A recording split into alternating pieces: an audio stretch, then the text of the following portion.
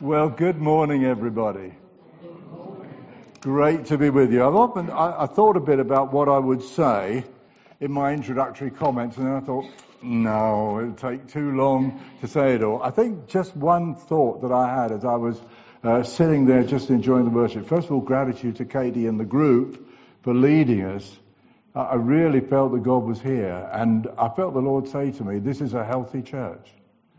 That may not seem such a big thing to say, but that's not, the church has taken a battering in this country, what with one thing and another through the past however long.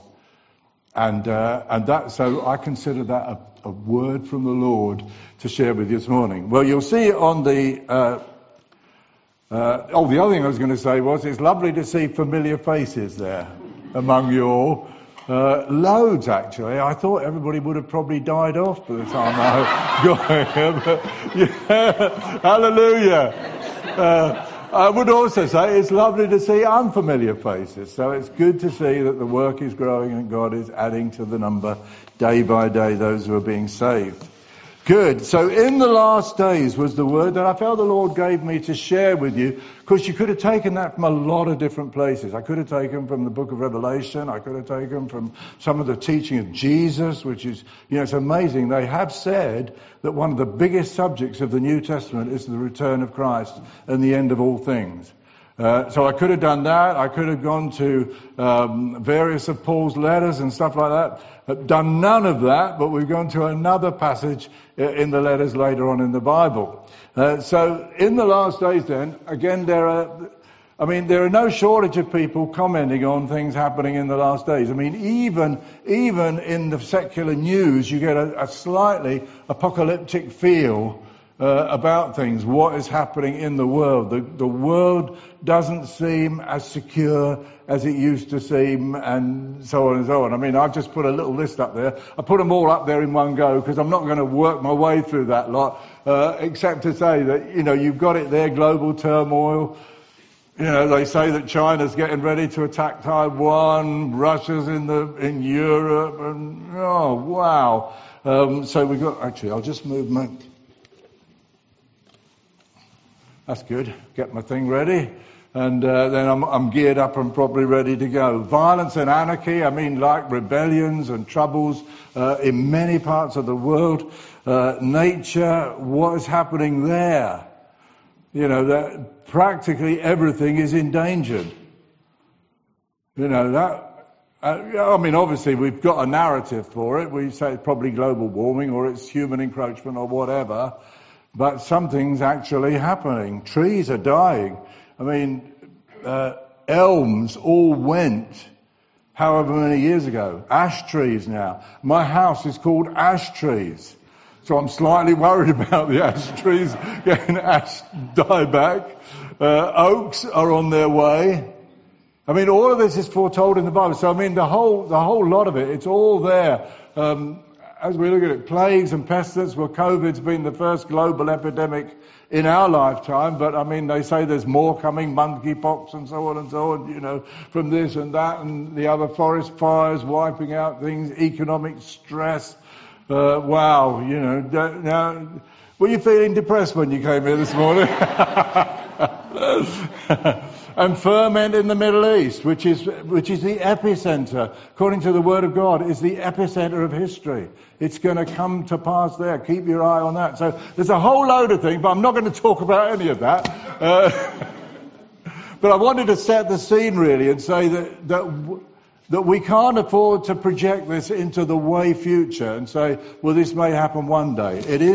It could be happening now. It could be happening this year. So I'm taking the passage from 2 Peter chapter 3, and I think they're going to whop that up on the screen so that if you haven't got a Bible, you can follow it up there. 2 Peter chapter 3, dear friends, says Peter, this is now my second letter to you. I've written both of them as reminders to stimulate you to wholesome thinking. I want you to recall the words spoken in the past by the holy prophets and the command given by our Lord and Saviour through your apostles. First of all, it's interesting. He says, I want to stimulate you to wholesome thinking. I'm going to actually think about that in a bit, but I don't do this a lot, but I thought I must look up the Greek word for this. And I look, what does wholesome mean? And according to my Greek lexicon, it means unalloyed, not mixed in.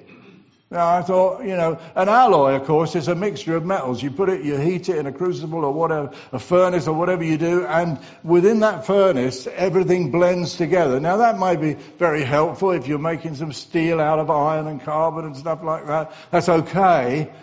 But when your thinking becomes blended, mixed up, that becomes less helpful. And one of the characteristics of the end times, it seems to me, because first of all, he says, you must understand that in the last days, scoffers will come, scoffing, following their own evil desires, and they will say, where is this coming? Where is this coming? He promised. Ever since our fathers died, everything goes on as it has since the beginning of creation. But they deliberately forget that long ago, by God's word, the heavens existed and the earth was formed out of water and by water. By these waters also, the world of that time was deluged and destroyed. And by the same word, the present heavens and earth are reserved for fire, being kept for the day of judgment and the destruction of ungodly men. But do not forget this one thing, dear friends. With the Lord, a day is like 1,000 years, and 1,000 years are like a day. The Lord is not slow in keeping his promise, as some understand slowness. He is patient with you, not wanting anyone to perish, but everyone to come to repentance. Now, I'm going to stop there. I think I've probably got up to the next verse, but I'm going to stop there. It's very difficult to know where to stop some of these passages because they run on right the way through. So he says, I want you to think pure thinking. I want you to think unadulterated. I want you to think in such a way that it's not alloyed with the culture, with the secular thing. I want you to focus on the words of the holy prophets. I want you to focus on the teachings of the Lord Jesus. We've got to be Bible people in these days. I want to suggest to you that we are the most alloyed thinking generation there has ever been in history. We spend 10 or 15 years being educated, often with all sorts of ideas and principles that are not part of the Word of God at all, and it's more and more evident are actively contrary to the Word of God. It's not an accident that the Word of God is now regarded as quite unpopular in lots of circles. It is no longer culturally acceptable to believe in the Bible in the 20th century. So we have lived through a period of probably a couple of 100 years of alloy being poured into our understanding of the Word of God. That is such a subtle process, very hard to actually spot it or analyze it or see it happening. Our thinking becomes blended and merged with the world, and what is God actually saying can be influenced by that thing. So that's the kind of background to this. But Peter actually deliberately talks about three special areas, part of all the things that are happening in the end, global political things, but there is also a war for men's minds and hearts. And he mentions three things. First of all, he says there's going to be a scoffing environment. There's going to be a kind of ridicule, particularly in relating to God, to God's Word, to holy things. I'll try and elaborate on that in a moment. These are my 3 points. So you'll be pleased to know I've still got my 3 points. Secondly, the rejection of creation. I mean, that is big, even for a lot of Christians. Certainly as God says it. And thirdly, the denial of the flood. So 3 areas he talks about. If we look at those verses just again, in the last days, scoffers will come, scoffing, following their own evil desires, and they will say, where is this coming he promised? People will just not believe that history is coming to an end and Jesus is coming back. They don't. I mean, the average person in the street, if they knew what we believe, they would be absolutely horrified. Generally speaking, they don't. Ever since our fathers died, everything goes on as it has since the beginning of creation. But they deliberately forget that long ago, by God's word, the heavens existed, and the earth was formed out of water and by means of water. Water was significant. I haven't totally learned how to unpack those words, but it does definitely seem to me that Peter is suggesting that water was a significant part of God's creation process. By these waters also, the world of that time was deluged and destroyed. Okay, so three things then. Scoffing environment, number one. And he actually says what fuels that scoffing environment. He says they will hold a gradualist, slow view of history. Everything has continued as it was from the beginning of creation. Slowly, slowly, slowly, slowly, it all sort of evolves along. I mean, that's not a bad prophecy for 2,000 years ago. They said the predominant philosophy of the end times would be a gradualist. We would have a different view of history to what the Bible has. I mean, Charles Lyell, one of the fathers of modern geology, coined the phrase uniformitarianism. He died at the end of the 19th century, I believe, and he was preceded by George Hutton, and these two guys really laid the foundations, and that has shaped the academic world of the 20th century. They lived 100 and whatever years ago, but that has profoundly influenced. Uniformitarianism was basically saying the past is the present is the clue to the past. You want to know what happened in the past, you look at the present, you project it back, and so on and so on. Everything's gradually and slowly evolving, as we've already said. So the idea of evolutionary... actually Darwin was reading Charles Lyell when he went on the voyage of the Beagle, and was profoundly influenced by what he said. These guys were all products of an enlightenment, an increasing movement away from the Bible, from the Word of God, and towards a different worldview that has fueled modern society. So the idea of evolutionary progression, everything happens slowly, everything happens according to the principles that we now see. They already worked out that it must have taken millions of years for that to happen. Now, loads of Christians I know have had to accept the millions of years thing, but do you realise what a cart and horses that drives through the Word of God? I spent 40 years trying to wrestle with this. It's not nearly such a tight shut case as you think, but we're taught it. We're taught it when we're children. We're taught the cavemen, dinosaurs, there's millions of years. David Attenborough repeats it like a mantra, which is why I don't mind speaking about this subject from time to time in churches, because the world is throwing an alternative view at us all the time, drip feeding it into us. So millions of years then is part of the culture. If you say, well, actually, I believe God created the world in 6 days, you'd be laughed at. 6 days? Are you a Christians? I can believe that Jesus turned water into wine instantly at a wedding, ad hoc, while he's sort of in flow. I can believe that. But the creator of all things, he couldn't have done it in 6 days. Yes, he could. Okay, you can take that and weigh it and think about it. But millions of years has become orthodoxy, and it's very difficult actually to go to any university, certainly doing science, if you said anything other than that. It's all happened through natural processes. There's no miraculous or anything else in it. Now that, as I said, has led us to reject a biblical view of history. The biblical view of history is it had a beginning and it will have an end. It's moving towards an end point. And so of course, if you reject that, then of course, where is the promise of his coming? It's always been going like this. What do you mean? The end of the world. So even though everything should appear to threaten, even though things should start falling down around us, we are immunized to not really take it seriously or believe it. That is the world. And as I say, the church has not escaped that. We all do, school, university and everything else. It's embedded in our culture, our education. There's actually quite aggressive indoctrination in it, and everybody's affected by it. I'm reading this book at the moment, by Jerry Bergman. It's called The Slaughter of the Dissidents. It's about America, but he says in American universities, if you dare to believe that Darwinism and evolution is not true, you're probably quite likely to get sacked. You have to keep it quiet. And that is probably true in the whole of academia. It is not legal to teach in our schools that God created the earth except in RE. But not in science. You can't actually say that it's a serious viewpoint. So the world is kind of geared, and it's really quite heavy going and aggressive. In the midst of that, we have to do wholesome thinking. We've got to try and that's not easy. I mean, I've been through the educational system like all of you have.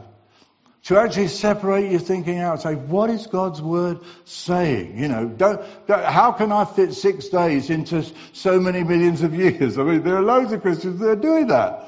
That's not wholesome thinking. That's kind of blended thinking. So how can I do wholesome thinking? Here are a few thoughts. It's now being found increasingly by geologists that are looking at the evidence that a lot of geology didn't happen slowly over millions of years, but happened actually extremely fast. Fossils are the best example of that. You can't normally form fossils. If animals die, they fall down on the ground, they rot away, and that's the end of them. Other animals eat them, and so on and so on. They don't get kept. But all over the world, there are millions of them. There's a whole burial ground of creatures, from marine creatures right the way up to large creatures and so on. Secondly, so that's something to think about. Read books about it. Study it. You know, we've got to do wholesome thinking. So in order to get your head working, you've got to do some thinking and studies. Secondly, complex biology needs a designer. In my Way Up course, which some of you may have looked at from time, oh, well done, Katie. In the first one, I show an animation of a kinesin linear motor. A kinesin linear motor is a little protein motor that actually walks along microtubules inside the cells of your body, delivering packages of proteins to different parts of the cell. There's another motor, and I can't remember for the moment what it's called, that walks the other way. But a kinesin linear motor only goes one way, and then the other motor brings it back the other way. There's loads of very complex machinery. And if you've seen the animation, it walks like this, carrying a great big pack of proteins on its back, walks across. I mean, it walks quite fast, but it's got very small legs, so it takes a long time doing it. But I mean, the complexity of a living cell, scientists have been trying for ages to find how could it have started. Was it this or was it that? Was it the other? You know, was it amino acids that got started? What are the building blocks of life and so on? They can't find any Lego bricks of life that you could start with that would bring it together. The whole thing is circular and complicated. So that's another area. I've got loads of books. If anybody wants their recommendations, I can let you have them afterwards. Thirdly, evolution is actually going downwards. This, to me, is the most damning critique of evolution that you could possibly have. It's not advancing, it's degenerating. I've got a book here that I've read some little time ago called Genetic Entropy. Entropy is the tendency for things to run down. And the guy is a very top-class geneticist, and he said the great untold secret of genetics is that evolution is going backwards, not forwards, and that everything is degenerating. All creatures are degenerating. It's all slowly dying. It may be some of what we see is simply evidence of the fact that God said, on the day that you do it, you will surely die. And although in His mercy He's kept us going, death is actually still happening. That's a very, very sobering thought. The human genome gains about 100 mutations every generation. So I've got 100 more mutations in my genome than my father, and my children have got 100 more. Got 100 more mutations than me, and their children, my grandchildren, have got 100 more than them. Now, thankfully, you've got 3,000 million bits of information in your genome, so you've got a bit spare, and it's generally not fatal. But it is interesting, the illnesses that our medical services are constantly trying to combat may well be fighting a process that is increasingly happening. It's going downwards. So for me, that finishes it. It's not viable or possible. And there are many scientists now that actually believe that. But that will be the prevailing view in the end times. Okay. Secondly, I knew I was going to be fine today. I spent half my time working out a talk and then the other half trying to make it shorter to fit it in. So I'm sorry about that, guys. You're going to get it. I come 150 miles to deliver this, so I'm going to do it. Okay. Second one was the rejection of creation. It says here, but they deliberately forget that long ago by God's word the heavens existed and the earth was formed out of water and by water. They deliberately ignore the creation. Now I know people are deliberately ignoring Jesus, but first came creation. Creation started to fall 200 years ago. In the 19th century, and the rest of the things are slowly falling. It affects our evangelism, it affects our credibility, it affects our ability to reach people today.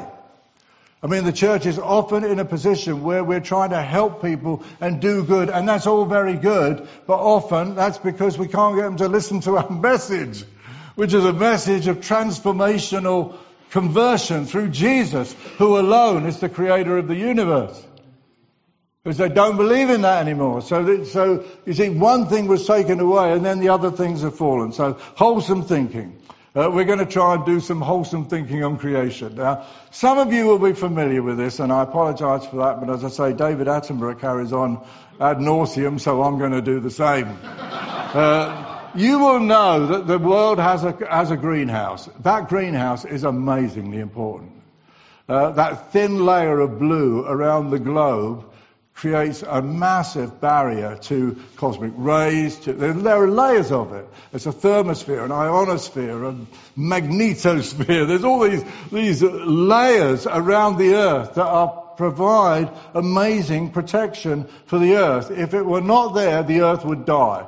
It would become so cold at night, nobody would survive. And I believe that is described in Genesis chapter 1 and verses 6 to 8. It's okay, it's not my notes. It's just my bookmark. Thanks, Ben. I'll just read this briefly. And God said, let there be an expanse between the waters to separate water from water. So you remember in the beginning the earth was covered with water. Then God separated the waters. He put some of it above the expanse and some of it was below the expanse. So God made the expanse and separated the water under the expanse from the water above it, and it was so, and God called the expanse sky. So above the sky and below the sky, there was a water sandwich in the earth that God originally... That was profound. Peter says, out of water and by means of water it was made. So the water is significant. I think that is a bit of a clue there. And God called the expanse sky. Evening and morning there was a second day. That's a diagram that somebody did of it. Obviously it's probably a poor representation. But you get the general gist of it, that around the earth there was a layer of protection created out of water, vapor, not wet water that would all sort of slop down. I don't know. I mean, water vapor is lighter than air as we have it, but even so, there would have required miraculous dynamics. But then the whole earth was a miracle anyway in the first place. So certainly not beyond God's capacity to do that. And it definitely fits. Around it there was this layer, and the water absorbed the heat from the sun where it hit it directly and then spread around the earth, forming a kind of a thermal blanket around the earth that then protected it and evened out the temperatures so that it was much warmer at the poles and it was much cooler at the equator. So the whole earth was much more even. And interestingly, there's a passage in Isaiah chapter 40, where it says he stretches out the heavens like a canopy and he spreads them out like a tent to live in. God created the earth as a place that we could live in. It was perfect.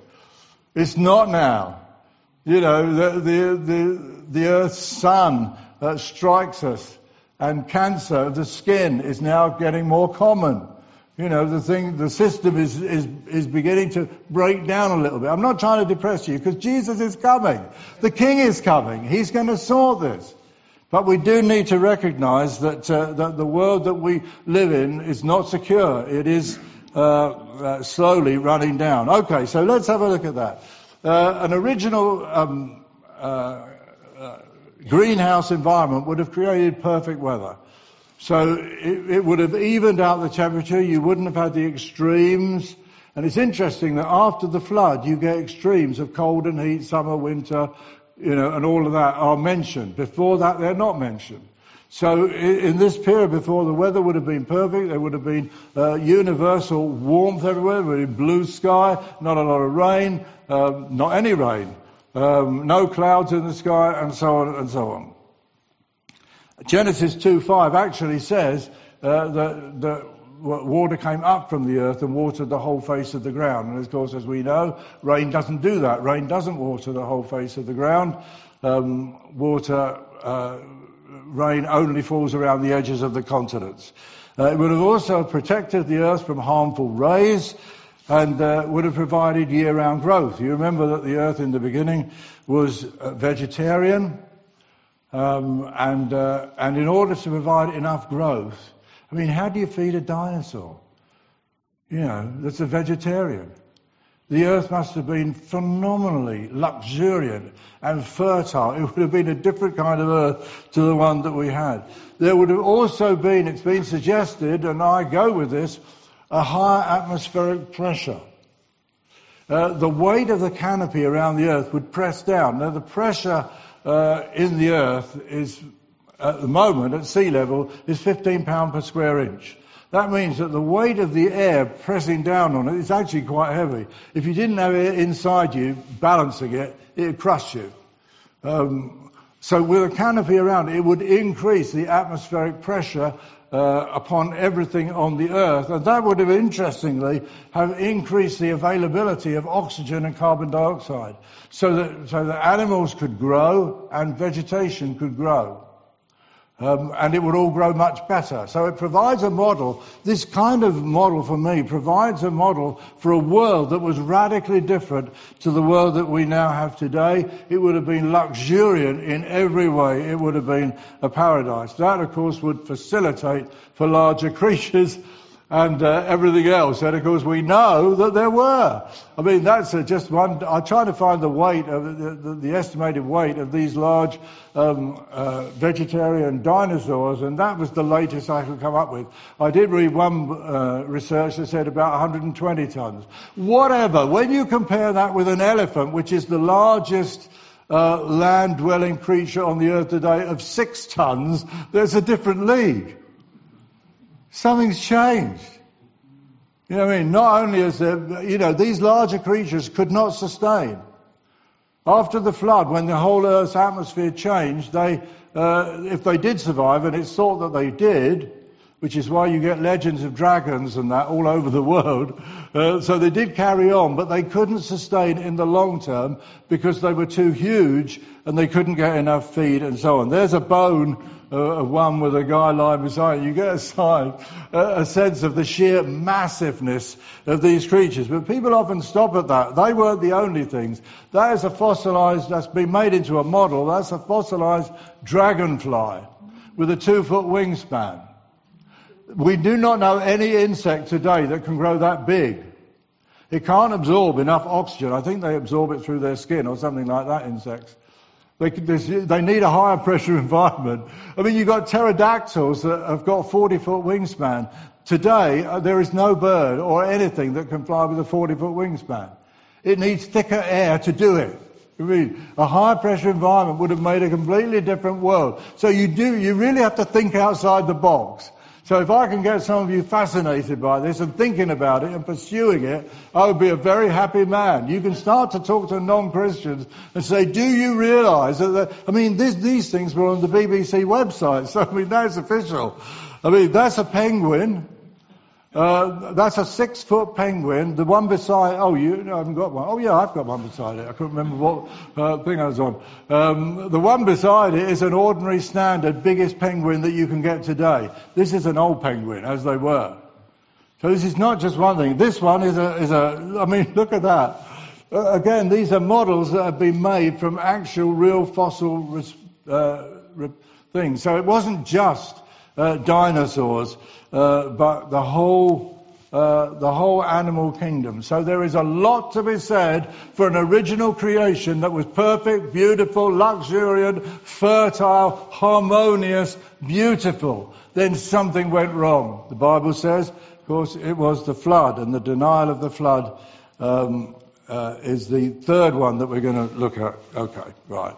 And that happened from two directions. Genesis 7 and verse 11 puts them in. I'm not going to read the whole thing. There's about 3 chapters on the flood. And again, I've got quite a few references to it in my Way Up course. But I mean, should you look at that? That would be good. It's on YouTube, easily accessible. The 2 places that it came from, in the 600th year of Noah's life, on the 17th day of the 2nd month, on that day all the springs of the great deep burst forth, and the floodgates of the heavens were opened, and rain fell on the earth for 40 days and 40 nights. So the water came from 2 directions. The flood rendered the earth meteorologically unreliable. Hurricanes and storms and all sorts of things. The barrier was taken away, broke down upon the earth. The water that God had placed up there in the beginning became part of the flood. And then, of course, there was also the breakup of the earth, supervolcanoes and huge crustal changes. I mean, that picture underneath those words is a picture, some artist's impression of what the earth 7 and to 8, and I can't read that. It says that it covered the earth, including the mountains. So there is no way that the Bible will let us get away with a local flood. This was global. It has to be global. If you cover the mountains, it's going to go everywhere, isn't it? Massive storms. In Genesis 8:1, it says that a wind began to blow over the earth. The waters began to recede. It took 6 months for the waters to recede. It took approximately 6 months to flood the earth, and then 6 months to recede the earth. And actually you can work through geology and work out what geology was laid down at what points in the flood. And various geologists, creation geologists now are working on these models. The Earth's axis, I believe, tilted. They say when the tsunami happened in Japan, however many years ago, that the Earth's magnetic axis changed 6 inches. So if one big, because that was caused by a fairly major subterranean earthquake, if one earthquake can shift it can shift it that much, then it's pretty likely that a massive cataclysm like the flood could actually. So it went from being vertical. You get no seasons with a vertical axis. It's the tip of the axis that gives us winter and summer. And the Bible actually says in Genesis 8 that there will be winter and summer, extremes of weather, cold and heat, and so on. And of course it's then that the rainbow appears, indicating that at this point rain became a part of the reality of it.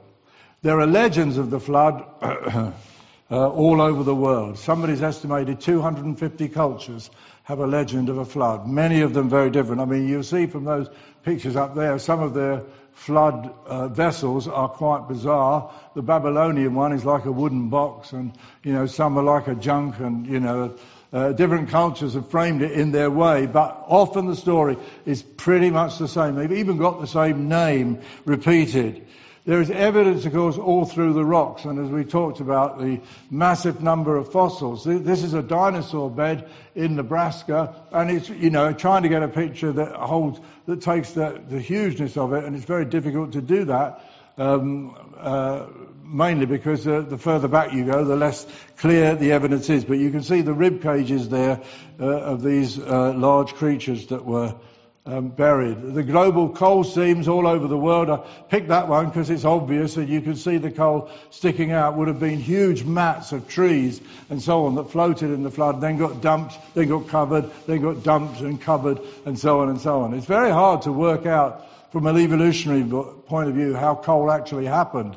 And some of them have got tree trunks that go right across the whole coal seam, so they obviously didn't take millions of years. That's a picture of Los Angeles quite a long time back, and those are not trees, they're oil derricks.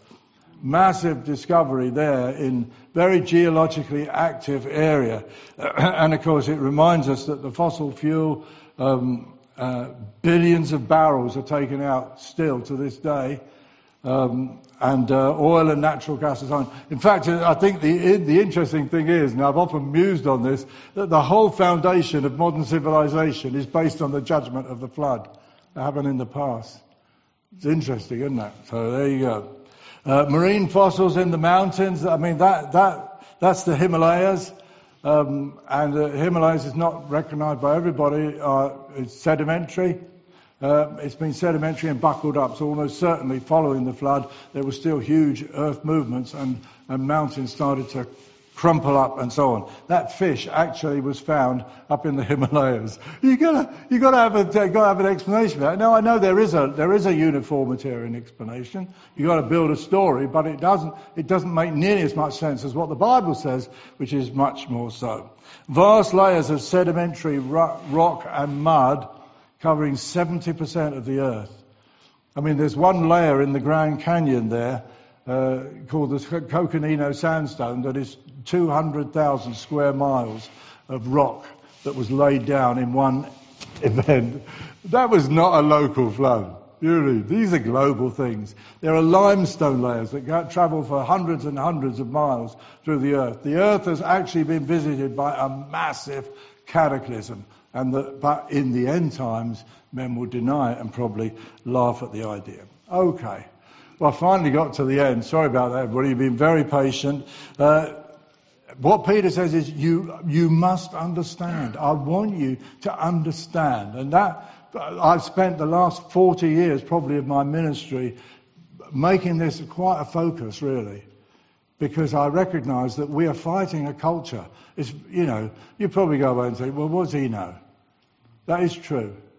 I have read a lot of books, but God's word actually says it. We can't brush over it. We have to say, if it says it, then we've got to, first of all, then the Bible is credible. Most people no longer believe the Bible apart from a bit of good advice maybe or a blessing sometimes. The Bible is credible. Secondly, God is good. God did not create the world that we live in. It's a fallen world. God is still moving in grace to rescue us in His love and mercy in spite of our foolishness. But God is good. Sin is serious. It destroyed the world.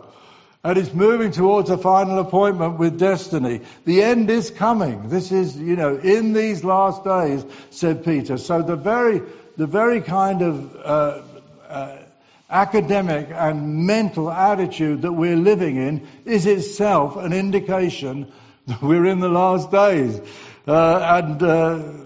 Jesus said, as it was in the days of Noah, so shall it be in the days of the Son of Man. So we are living in really significant days. I hope I've encouraged you. This is reality. This is what the Bible says. We are moving towards an end point. And we need to study and pray and seek and witness and live as those that do not know how much time we have. For the King is coming. Amen. Let's just bow together in prayer. Heavenly Father, I thank you for your word. I feel like I haven't really done it well, but I pray that you'd bless it and use it and speak through it to us and glorify your name.